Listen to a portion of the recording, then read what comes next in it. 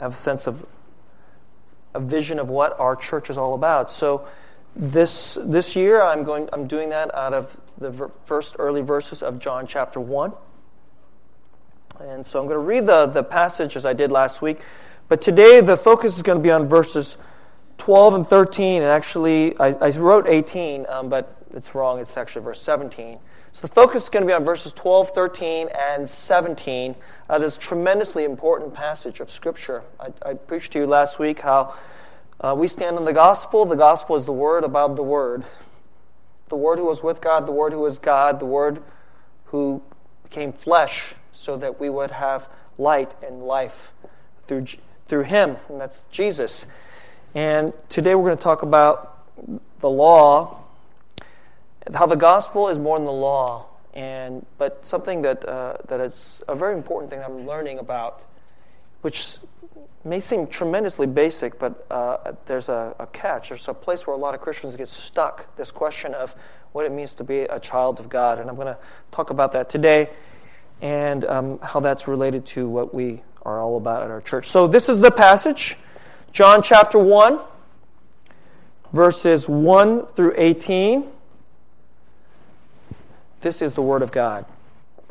In the beginning was the Word, and the Word was with God, and the Word was God.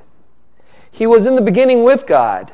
All things were made through Him, and without Him was not anything made that was made. In Him was life, and the life was the light of men. The light shines in the darkness, and the darkness has not overcome it. There was a man sent from God whose name was John. This is talking about John the Baptist. He came as a witness to bear witness about the light that all might believe through him. He was not the light, but came to bear witness about the light. The true light which enlightens everyone was coming into the world. He was in the world, and the world was made through him, yet the world did not know him. He came to his own, and his own people did not receive him. But to all who did receive him, who believed in his name, He gave the right to become children of God, who were born not of blood, nor of the will of the flesh, nor of the will of man, but of God. And the Word became flesh and dwelt among us, and we have seen His glory, glory as of the only Son from the Father, full of grace and truth. John bore witness about Him and cried out, "This was He of whom I said, 'He who comes after me ranks before me, because He was before me.' And from His fullness we have all received grace upon grace. For the law was given through Moses, grace and truth came through Jesus Christ." I'm going to talk about that verse. No one has ever seen God, the only God, who is at the Father's side. He has made Him known. All right, let's pray for this message today. Lord, there's just so much in these verses, but and it's an entryway into such a tremendous drama. But I pray that you'd use me today, you'd use these babbling lips to open up something that is so big that really it takes the Word, who is the Word from God, who is God, so that you would give us of your Spirit, and you would take all the babbling words that I say today and make them come to life. That we can see that we need more than justification. We need more than forgiveness. That salvation is more than a promise of heaven. That the gospel is intended to do nothing less than to give us the heart of the Father, to make us sons and daughters of the Most High God. Lord, I pray that people would know that this is we're after nothing less than this in our church. And this is the power that you give the church by your Word and by your Spirit. And I pray in 2014, Lord, starting today, that this is a work that you will empower, and we will see happen in the midst of us, and we will rejoice and give you all the glory. In Jesus' name, amen.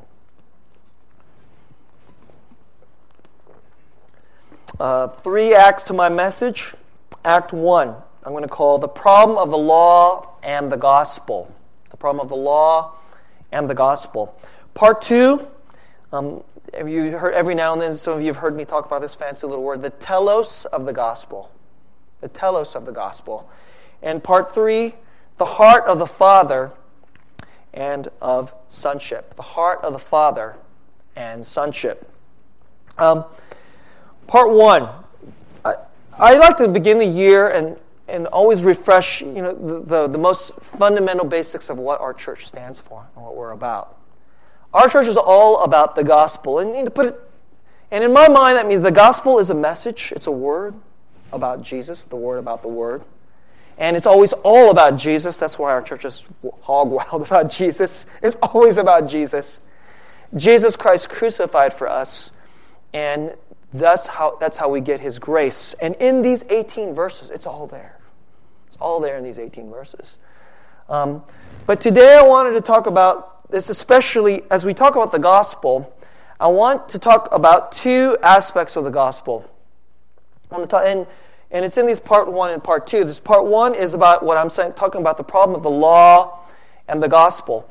And whenever you go to church, in our church, we believe that you should hear the gospel every single week.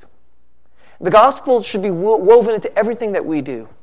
But the gospel also has a certain relationship to the law. Now it says right here, this says here, today we're focusing on verses 12 and 13. To all who did receive Him, who believed in His name, He gave the right to become children of God. I'm going to talk about that when I get to part 2. But verse 17, he says this, for the law was given through Moses, but grace and truth came through Jesus Christ. Now look, there's a certain problem that churches all have to wrestle with. Which I'm calling the problem of the law and the gospel. When you go to church, the church is going to proclaim, part of what the church has to do is to tell you how you're supposed to be. What's right? What's wrong? Be more like this. Don't be like this. This is wrong. Give this up. Change this. Repent of this. Confess this. This is right. Run toward this. Be like this. Be more like this. You're not being enough like this. And all this is what the theologians have largely called the law. The Bible says that the law was given through Moses. Yes and no. Of course, I'm not saying that the Bible is wrong. The fact is, the law was given at creation. The law was placed on your heart. Every human being has the law of God written on the very tablet of your heart. And it's just that somehow that we like to try to get away from this. Almost all of you, even if you don't know exhaustively and perfectly, you know what's right and what's wrong. And the fact is, this what it was right and what's wrong, it's not just there. It's not some accident of natural selection. So, somehow the molecules bumped up against each other, and then we have these feelings about what's right and what's wrong. That's not the way it happened. God created you and knitted His law because it's a reflection of His very heart and His character, and He placed that in every human being. It's part of what it means to be in the image of God. But somehow we live in this time, and it's in us, and we're not even sure if this is really true or not. And so, but what sometimes is, it gets a lot more serious when God sends, or when anyone, it just always gets a lot more serious when we actually write them down, and a leader writes them down and says, hey everybody, this is the serious stuff. And that person in history was Moses. God placed His law on the tablet of our hearts. But then He actually sent a man, and He actually literally placed him on the tablets, and then it became the law, and they became proclaimed. Now look, we live in a very relativistic time. And relativism, it's an idea that, on one sense, relativism is the idea that there's no absolute rules or truths. It's all just relative. But actually, this is the way it actually plays out. No human real being truly believes in real relativism.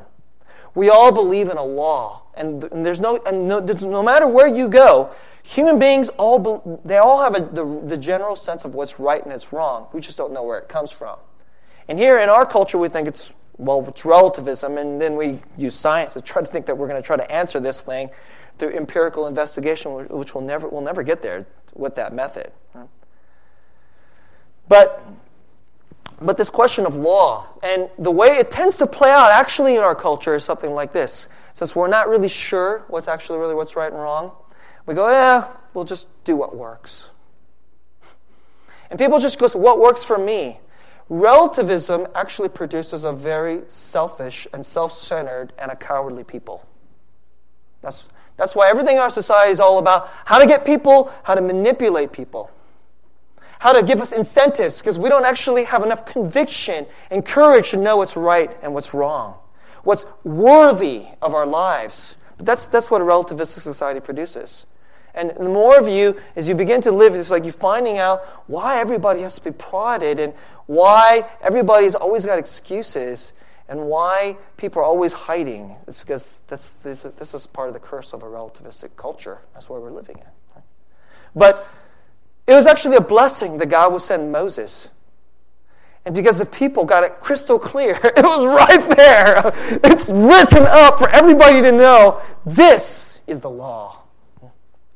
And in our culture, when you go to church, a lot of different churches, really, because we live in a relativistic culture, people don't even know how to live. They need to be told.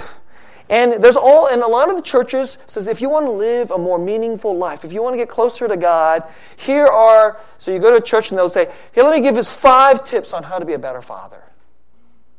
4 different ways of how to take care of the poor or to be more generous. And these are things that we know it's of the law.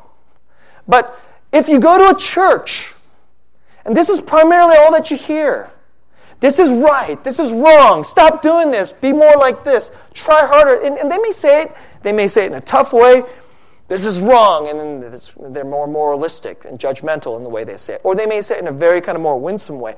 If you do this, it'll make your children flourish, and they'll be happier, and you'll be a better dad, and it'll all work out better. But actually, if this is all you're hearing, all you're getting from the church is law, not gospel.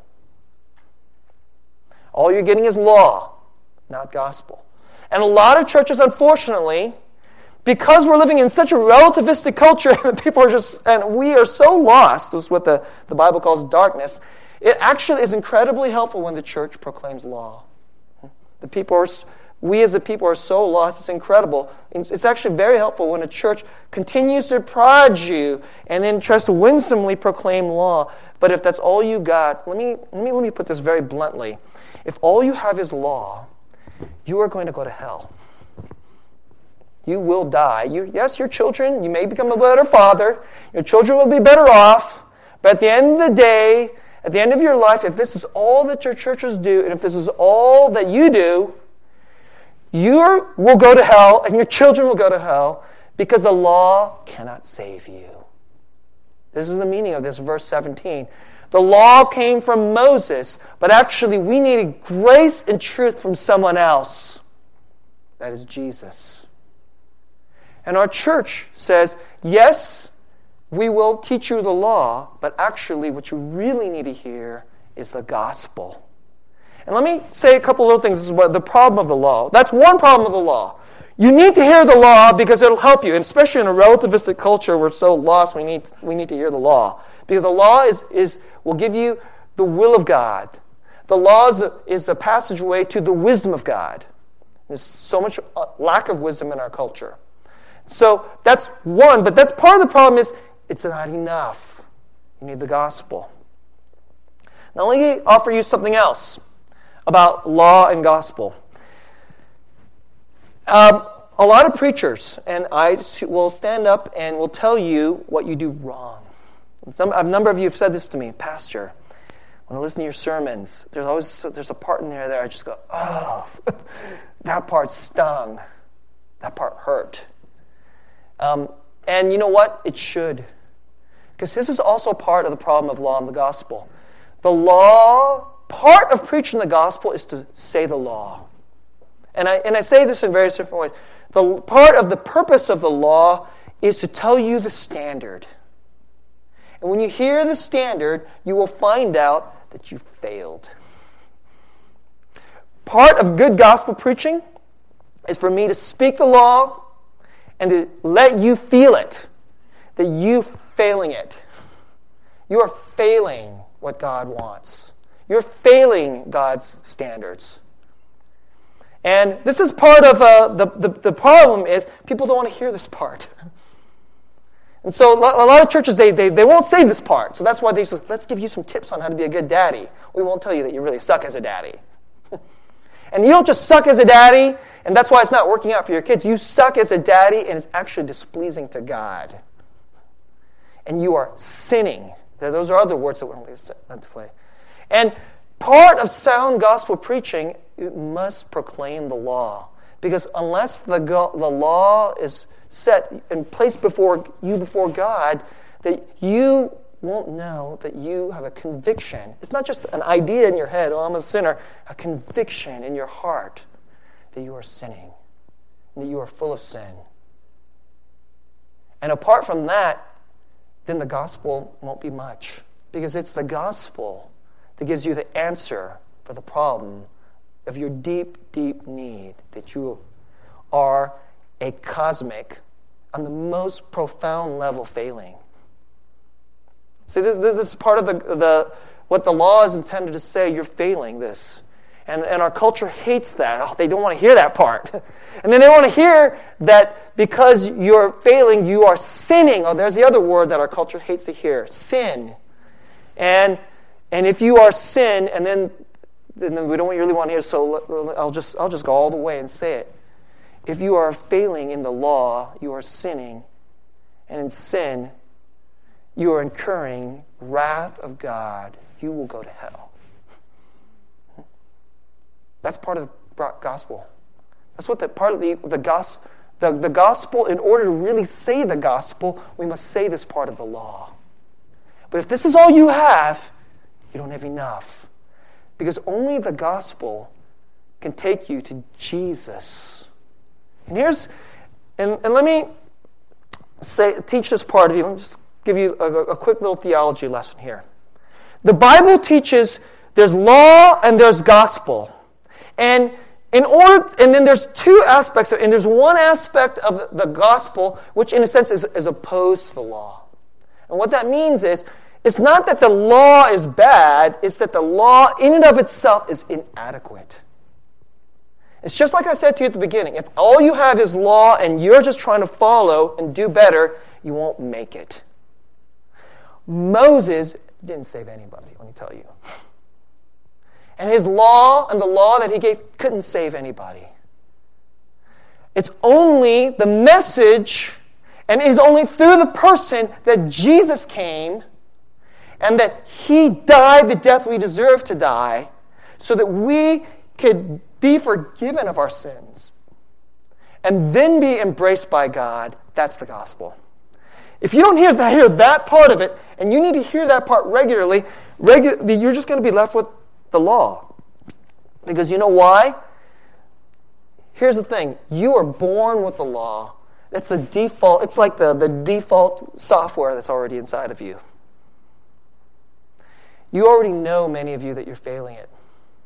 And so but you think the solution to failing the law is to try harder at the law. One aspect of preaching the gospel is that the gospel shows you that the law is inadequate. It's the law against the gospel in one sense. And every church must learn this. And in our church, I preach this regularly, the law more than the gospel. And you're hearing it in various different ways. I mean, I'm saying it in very explicit ways today. Right? The law more than the gospel. But there's another aspect of it, which the Bible teaches. Teaches both. The gospel is the fulfillment of the law. Because the law is not bad, because it's from God. The law is the actual very character of God. It's the very heart of God. So how can the law be bad? And the law, in fact, helps us. So how can the law be bad? In one sense, it's because Jesus came not to abolish the law, but to fulfill it. He came to fulfill it in himself so that through him, through his atonement, he could take all those who fail it unto God. That's the gospel. We preach that here every week. And so this is why we're so wild about Jesus. And I know some of you are going, I already know this theology and I've heard this. You know what? You need to hear it. You need to hear it again and again and again to defeat this self-works righteousness law thing that's in your mind. And then unless you hear this how the gospel is the power, and through the gospel you have Jesus, then you're going to be flubbing along in life. That's part one of my message. This is really important in our church, and we stand for this. And if we preach this, I preach this, and we stand for this, and we all believe that more than law, we need the gospel, and it's what Christ has done for us, which we could not do for ourselves. This has power. This has tremendous power to literally change people. And I'm not talking about just gradually changing. They sort of kind of get it, and then they work harder. And that's not what I'm talking about. I'm talking, it'll change them on the spot. Some people will hear this message, and it'll change them, like that. I have a friend, he comes from a family where, I guess, addiction runs in the family. His father was an alcoholic. And when he was in high school, he started doing pot. So he became a pothead. He went to church his whole life. He tells me he barely can remember any Sundays when he never went to church. His father was like a good Baptist guy, even though he was an alcoholic. And he went to church every single Sunday. But then it wasn't until he got into college, I think it was in his young adulthood, just a little bit after college. I think he dropped out of college, never even made it through. He was at this Presbyterian church. And this is not a critique of Baptist over Presbyterian because, it's just about the gospel. The pastor stood up and he said, God is here. And the law stands here. And there's a huge chasm where you're over here. But only Jesus came in and died the death. And through his cross, he could take you across this chasm and bring you to God. And this brother who is a pothead, who'd been going to church his whole life, and his whole life, he may have even heard the gospel, but he'd always been just trying harder, trying to be better, got to be a good person. Because the church is not about doing this, it's the gospel. Finally, when the pastor kind of put his arms up and did this thing, he said, and this is the word he used, the light went on. See? The darkness. Christ was the light, came into the darkness. The light went on. And for the first time he really got, he goes, that's how you get to God? And he believed. And that's how he was saved. And this is what we do in our church. I want to talk about this as part one. But let me get to part two. As powerful as that is, unless there is a gospel which is more than law, you won't hear the gospel. You actually just don't get it. You just don't get it. You go, Jesus is a nice person, but I'm going to go home and try harder. So many Christians do that. Okay, Jesus is good, but I'm going to go home and just try harder to be a good person. Then you don't get it. But let me talk about part two, the telos of the gospel. Telos is a Greek word. It's not a word that's getting used much today, which it's actually a really helpful word. It just means the purposed ends. The purpose goal of something. What's the telos of a pen? Telos of a pen is to write. So when you're using a pen, guess what? The pen is fulfilling its telos. What's the purpose goal of the gospel?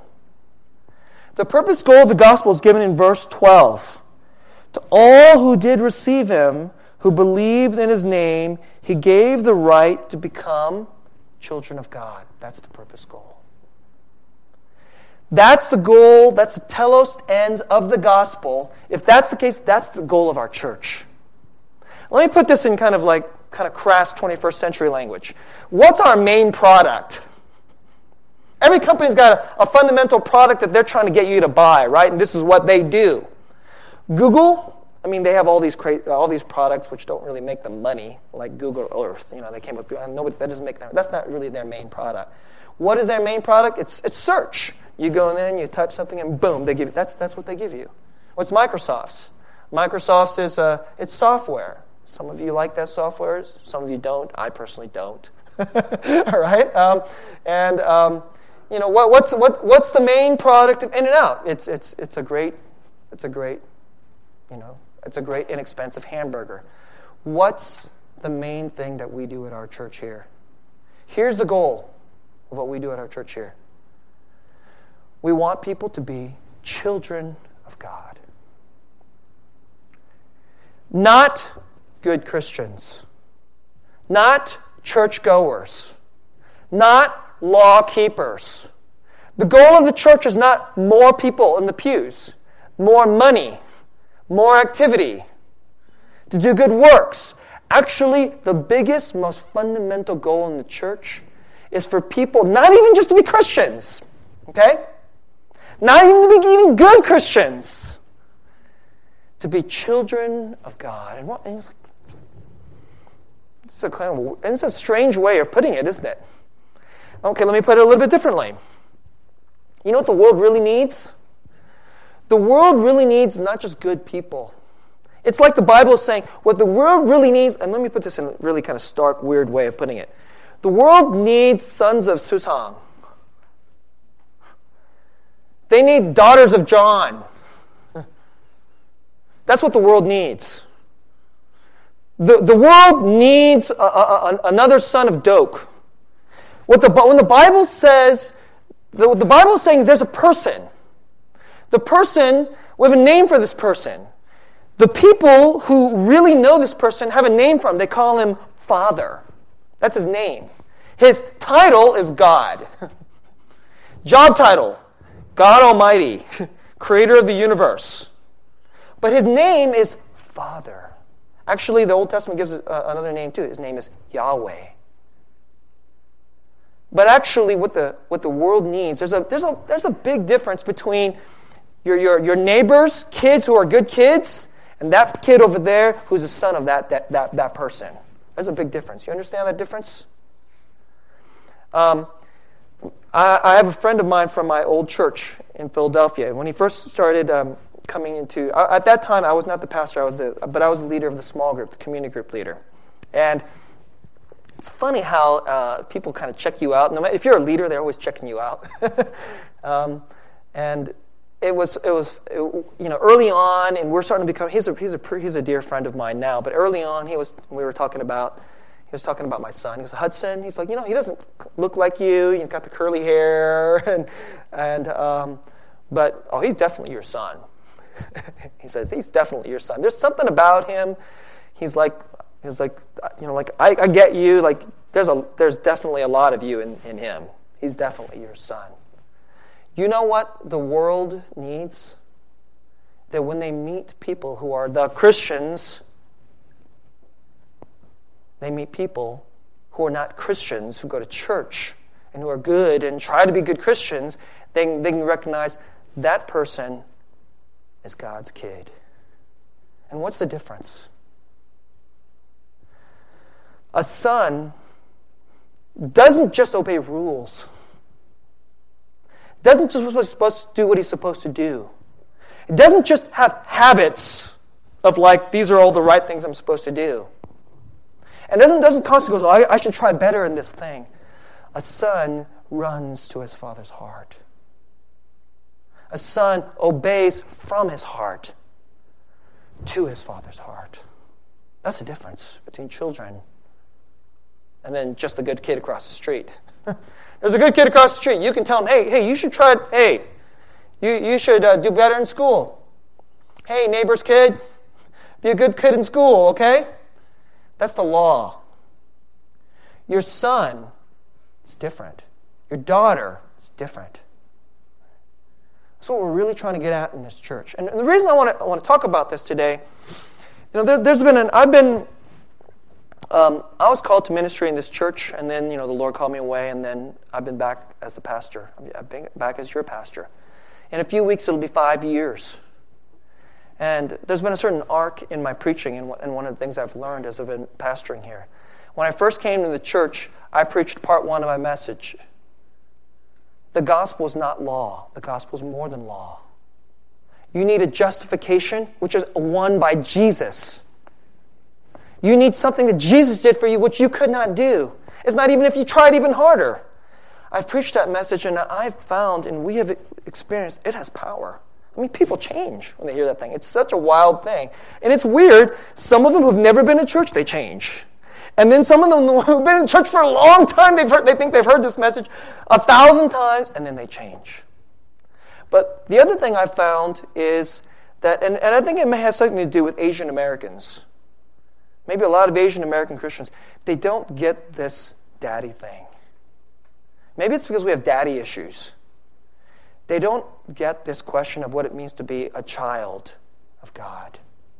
A lot of you, and when I say you, I'm not just talking about you like I'm accusing you. I'm talking about us. I'm talking about the general you, which is me too. We get stuck. We know that we've been forgiven by Jesus. We know that the gospel is more than law. But somehow this heart to run joyfully, willingly, gladly, to not kind of like half-ass kind of obey, but you want to obey to the 100 and 110% if there is such a thing. Because you want to get to the bottom heart of your Father. This is what's stuck there. We don't get that part. And I don't know, maybe it's because we didn't like our dads, and because we don't even know what it's like to love our dads. We don't even know what it's like to want to obey our fathers. Because we never we didn't like his heart. And so now when God says, you're my child and I'm your dad, that's like, it's like, yeah. You've heard this. Some of you have heard this since you were 3 years old. You grew up in the church. You heard this since you were 3 years old. Isn't this like, it's not even kindergarten. It's not even kindergarten Christianity. This is like pre-kindergarten Christianity, Pastor. But I have found out that most of us are stuck. We don't even get pre-kindergarten Christianity. This is the most profound thing. This is the goal of the gospel. And we're stuck. We're not getting there. I'll tell you a story. This week, many of you guys know that I'm homeschooling my daughter for 6th grade. And this week, on Monday, was not a fun day. So she had 2 weeks off. And school starts. So school means for her that she has to get up. So this is supposed to be she has to get up. She does her quiet time. She eats her breakfast. She does all herself. I don't do it. She's supposed to do all that herself. And then she immediately does her grammar part, and she has things she has to do. She has plenty to do. She has a lot of work to do. I'm not a fun teacher, okay? I'm most certainly not a fun teacher, okay? She has a lot of work to do. But I go looking for her on Monday morning. Laura, where are you? And usually she's like right there in the living room, working on her work, but she wasn't there. And that usually means she's in her bedroom. And if she's in her bedroom, a lot of times that means she's hiding. So I go into her bedroom. She's sitting there. She has her science lab materials out in front of her, and she's crying. I'm like, why are you crying? I'm like, don't talk like that. Immediately I'm getting annoyed. I can't understand you. Talk clearly. And she goes, because you will be mad. Because this is my science lab and I didn't do it. Now, here's the backstory. She gets a lot of work. I don't say, from this time to this time, you do this work. And from this time to this time, I don't do this for her. She has a lot of work, and then I just say, go do it. Because part of my goal this year is for her to manage her time, for her to figure out what's important, for her to figure out for her how to do the work according to her pace in the way that works for her. I mean, it's different. It's different than it is for her brother. I'm not going to impose a certain time, so I want her to figure that out. Right? But here's what my daughter is like. Okay? And this is why I tell you this story. What my daughter thinks being a good student is to do all the work and get all the answers right. That's what she thinks it is. Do all the work, get all the answers right. She doesn't understand that, and this is, my daughter she's a person who wants to please her authority. This is how she feels like, I'm being good. I want to be a good child, and I'm being good. I'm going to be a good child by pleasing my authority. So homeschooling for her is really hard because it's one thing to go please your teacher. But what if your teacher is your dad? That takes this need for people pleasing and it just intensifies it to this crazy place. So when your dad is your teacher and says you're doing this wrong, there's a lot of tears. But actually, she does really, the work is almost all her answers are right. I mean, it's just very different from Hudson. Last year, Hudson would do his work. He would get 30 out of 35 right. He would get 2 of them wrong. I'm thinking like, oh, you didn't actually understand that problem. That's understandable. You get that wrong. And then he would get 3 of them wrong from just pure laziness because he was just cutting corners and he didn't care. That would drive me crazy. And I would go, this is lazy. I'm like, that drives me crazy. But my daughter, it's a totally different issue. From Laura, this is the issue. She has to get all 35 right. So hence, she is slow and meticulous. So she has a lot of work to do. She can't get it all done. And I tell her, it's okay, get it wrong. Do it faster. Because the point is not getting them all right. It's learning the material. And so, but no, she just can't do it that way. I have to please, and I have to get it all right. So she literally she regularly gets 34 out of 35 right, if not 35 out of 35, but she has to do it. So what she does is, then her work, an assignment that I think should take 45 minutes takes her an hour and 10. But then she gets 34 out of 35.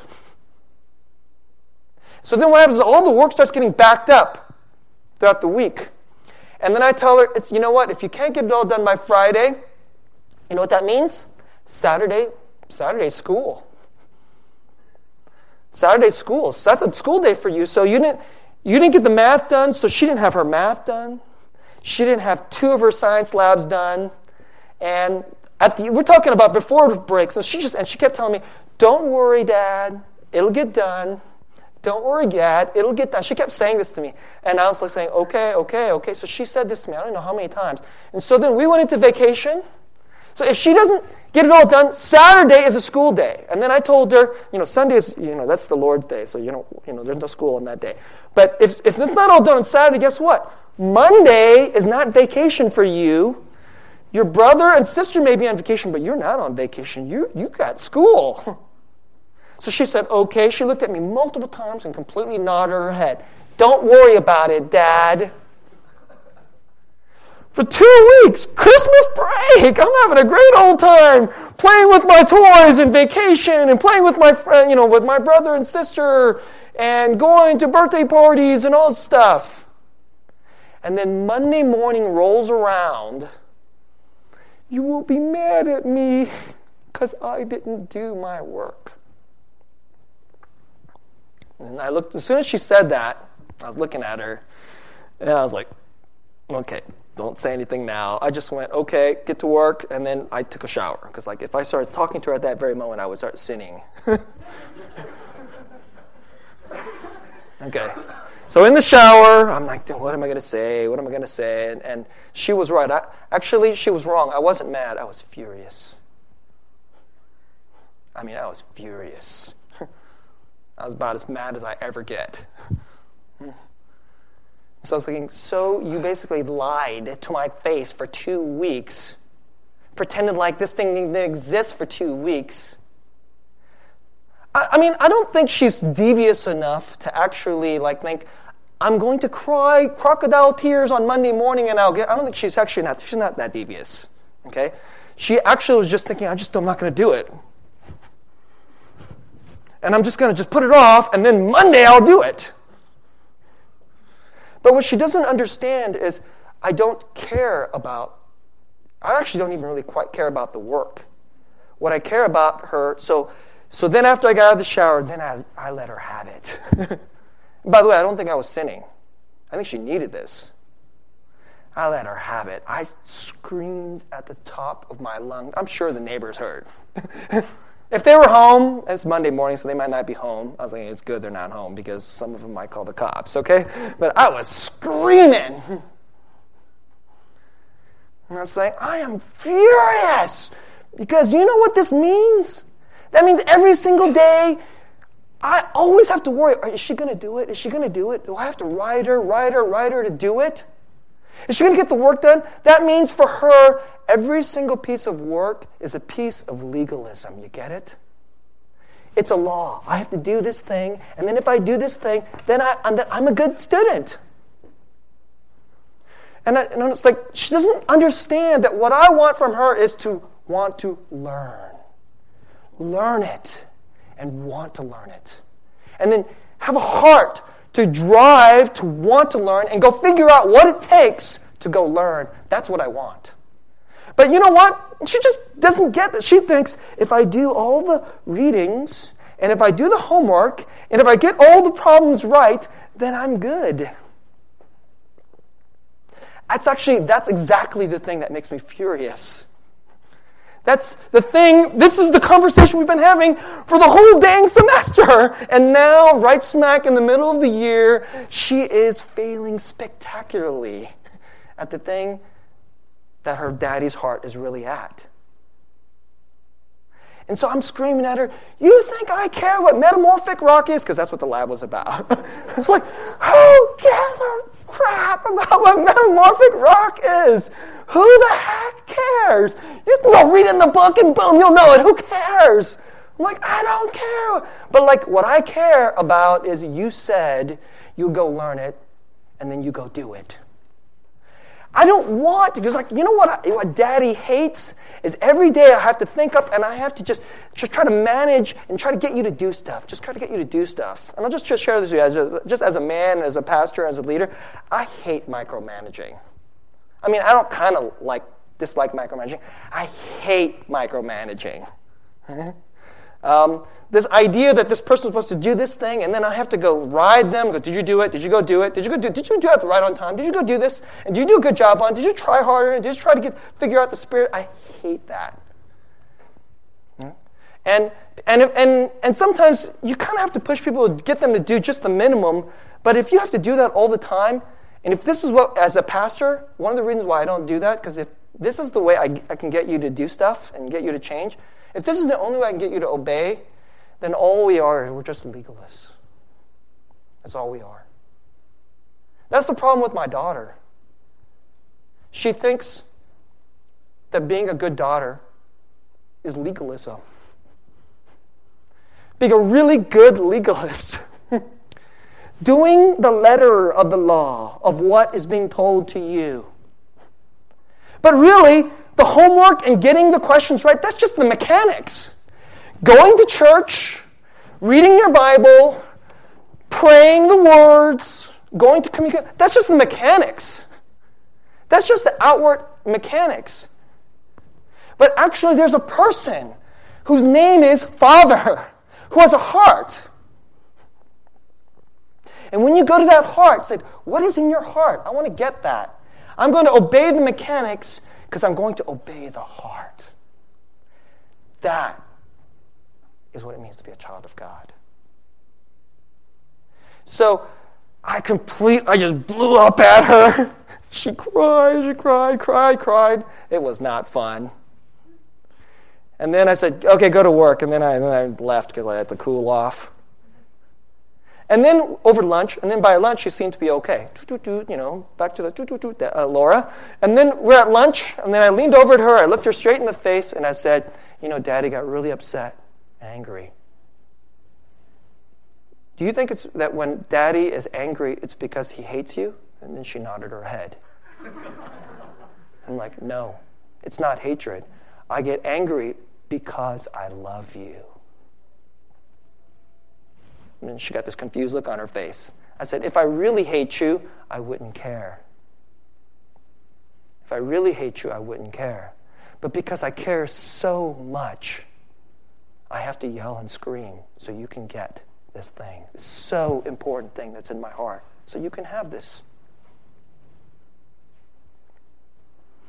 And I got this, and then she got this look on her face that gave me this little hope that maybe for the first time she kind of got it. Maybe for the first time she kind of got it. I'm like, oh, if she gets it, this will be like make all of homeschooling worth it. And that leads me to part 3 of my message. This is what we're doing at this church. I preach to you the gospel is not the law. It's more than the law. It's better than the law. And the gospel always takes you to the absolute super sufficiency of Jesus Christ. But here it's in this, let me show you to you in this passage. Here's the secret of it. It says in verse 11, he came to his own, and his own people did not receive him.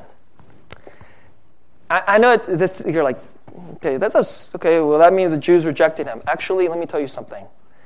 That means they crucified him. They crucified him, according to the Bible, because it was God's will.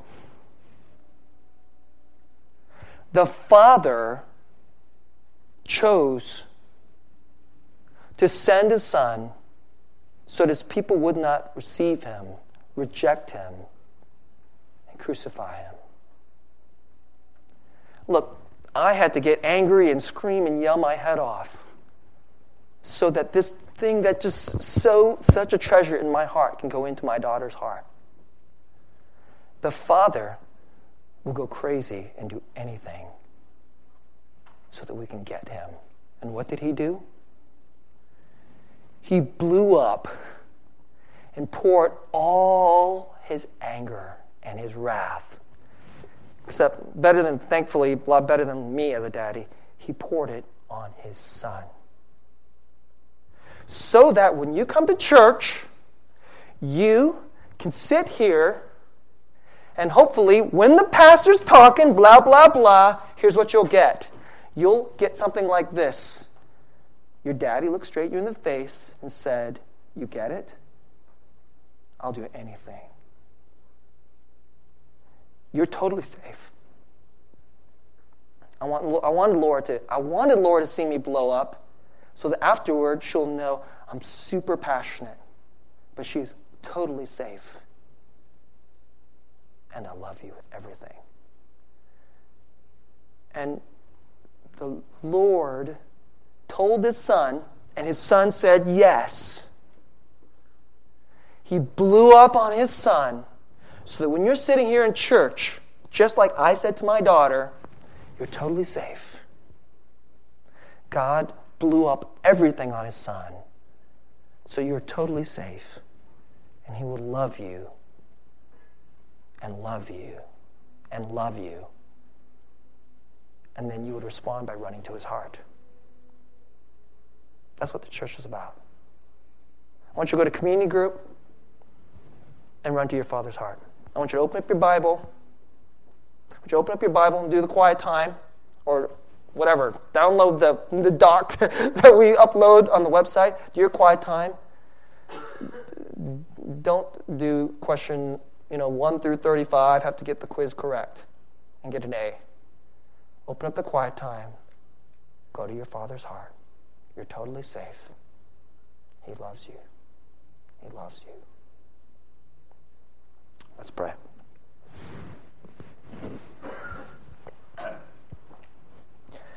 Lord, make us better than law keepers. Make us not churchgoers. Make us not even just good people or even good Christians. Make us your children. Make us children from the heart, not just in status, but from the mind and from the heart. May we run to you. Lord, I am convinced, Lord, that you made the universe and you formed galaxies upon galaxies so that then we can say, take the biggest thing there is, and that's not bigger than God's love. We can look at all of the ocean, and if our heart is like a cup, there can be an ocean that's bigger than all of the galaxies put together, and that would not be bigger than your love as you pour it into the cup of our hearts. That's why Jesus came. That is the light that penetrates into the darkness. It penetrates into the darkness of our righteousness and of our law-keeping. It penetrates into the darkness of our sins and our righteousness. So that we stop worrying about sins and righteousness. We just run to your heart. We run to your heart. Help us to get your heart, Father. Dad. Abba. May we love you. May we not just be fearful of you, May we not think that you're just our principal or the judge or the teacher, but you are our Father, our Dad. And we love you and run to you and want to obey you with a 100%, 200% overflowing heart to run to you. We pray, Lord, you would make New Hope Church filled with sons and daughters. And when the Lord looks into this place, what a weird set of people. They must be God's children. They must really be God's children. That we would obey you from the heart, as only Jesus can do, as only by the power of Jesus can there be. Would you give us the heart of Jesus so we could run to your heart, Father? Would you do this in 2014? 2014, would you make this a church full of sons and daughters? We'd rejoice in you. This is a magnificent community, a heavenly family, because we love our Dad. In Jesus' name, amen.